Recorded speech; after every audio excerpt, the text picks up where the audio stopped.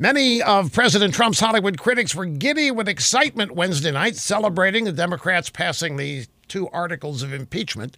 According to The Hill, George Takei, the Star Trek guy, wished his social media followers a happy impeachment day. He thanked Nancy Pelosi and Adam Schiff for doing the right thing.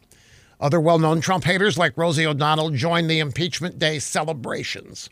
Now, at least these Hollywood lefties are not wearing black and pretending that this is some kind of sad, solemn, prayerful, patriotic act like their Democrat pals in Washington pretend it is.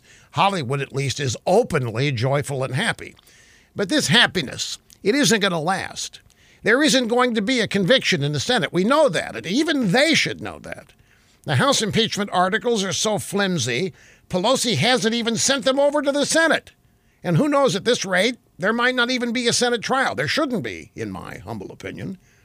So while Hollywood liberals might be happy today, guess what? After all is said and done, President Trump's still going to be president and will be smack dab in the 2020 election season with Trump supporters energized like never before.